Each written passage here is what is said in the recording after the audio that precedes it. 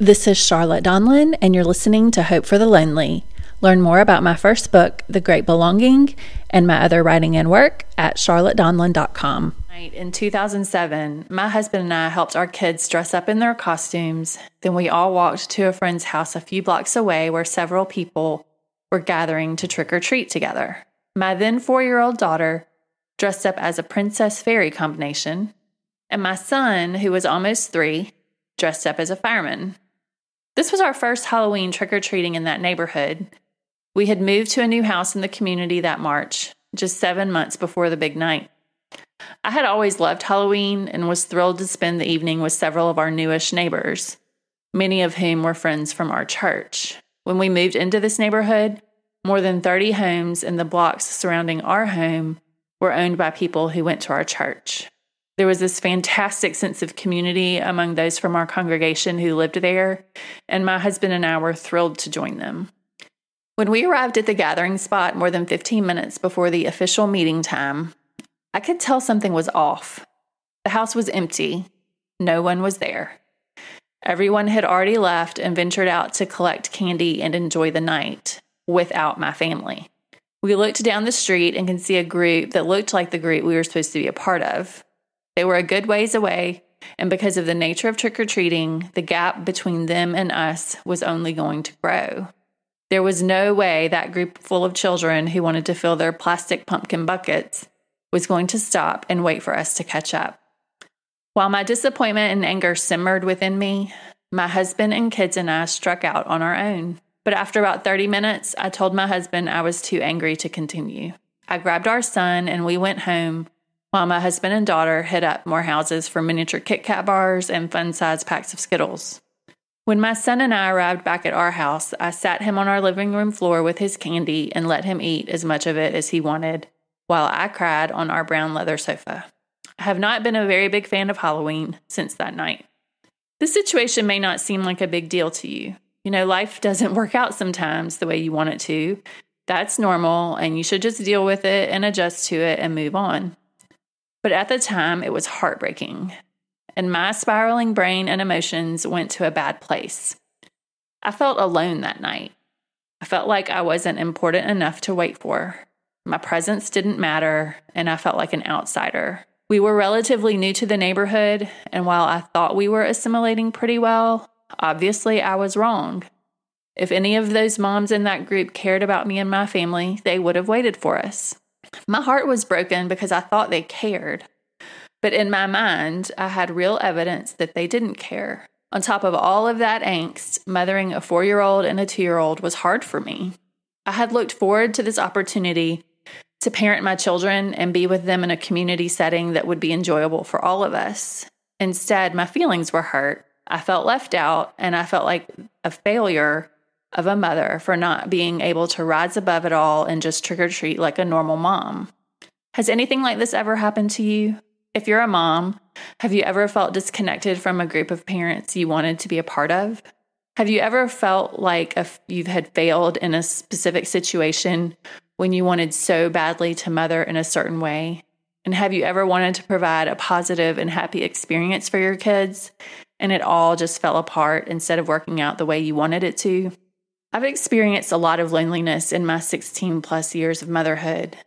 That Halloween night is just one example of the loneliness of motherhood I've known. I've also felt lonely because I parent my kids differently than many of the parents in our circles. I felt lonely at women's retreats and other gatherings when all of the moms were talking about how great it was to be a mom, and I didn't think I could be honest about the difficulties I had experienced as a mother. I felt lonely at 4 p.m. on plenty of weekdays when I had been home with my kids all day, and I still had another hour or two before my husband would arrive and help with the kids and provide some adult interaction. Some of the moms who filled out the anonymous survey for this episode described additional examples of loneliness of motherhood. One woman said, "The mental load makes me lonely. I have 3 young kids, and often I just feel it's all on me. My husband is a great partner but works a lot, and the standards feel so high that are placed on mothers. I also have found it hard to make close friends during this frazzled, busy time." Another said, "I remember once when a friend came to visit shortly after I had a baby. I was grateful for her company, and we chatted, and she held the baby for a while. I remember feeling obligated to smile and stay upbeat, and when I closed the door as she left, I burst into tears. I felt alone no matter what social circumstances surrounded me. And another mom adds, when my babies were very young, I think I was lonely but didn't know it because I was so busy. But my longing for my husband's return at the end of the day makes me realize that, among other feelings, I was lonely then. But now, with one married, the second one about to be, and our youngest about to graduate from high school, I often feel profoundly lonely. Even though I'm doing new and excellent work, and my husband and I are happily married and continuing to learn about each other. I just miss my children in their younger days, despite my happiness about where they are now. Sometimes it bottoms me right out. How could those days when they were younger and needed me be so utterly over? In episode 1, I talked about how loneliness can't be put in a box. Loneliness is complex. It means different things to different people at different times, and those meanings can shift based on circumstances and seasons of life. My circumstances during Halloween night of 2007 were not ideal. I was still recovering from a move. We were in the middle of some major church drama, and I was weeks away from my first manic episode and a diagnosis of bipolar disorder. But the loneliness I felt that night was very real. If I was in a healthier place that night, I probably still would have felt lonely, but maybe it wouldn't have been so intense. Maybe I would have been able to bounce back and make the most of trick-or-treating with my family. Maybe not.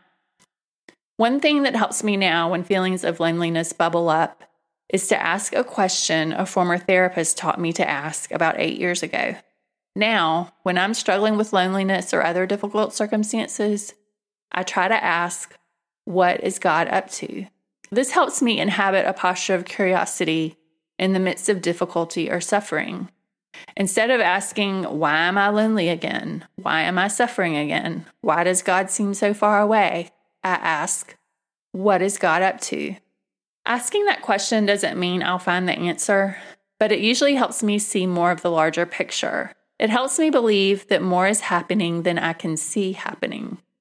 So, what difficult circumstances do you face right now? Is your situation making your sense of loneliness more intense? Do you feel far from God and far from people? Try asking, what is God up to? Try sitting with the silence that may come while you wait for an answer. I pray while you ask this question and while you wait for an answer, that you will be filled with hope and at least a mustard seed of faith that God is God and God is good. I want to share something Kathleen Norris wrote about loneliness in her book, The Cloister Walk. I watched ice form on the river outside my window one Sunday afternoon and felt loneliness more intense than I could remember since childhood. The day had grown incredibly still, so deep it seemed poised at the edge of eternity. Nearly empty, I could not hope to fill myself, certainly not with human companionship. And I began to sense that this was exactly as it should be. God wanted me empty, alone, silent, and watchful. I was suffering from both severe laryngitis and a lame leg and had to laugh at myself, wondering if I was really so dense that God had to resort to these extremes in order to get me to shut up and be still. Now, maybe God isn't asking you to shut up and be still, but He's doing something. I hope you ask Him what that might be. Thanks for listening to Hope for the Lonely. Learn more about my writing and work at charlottedonlan.com.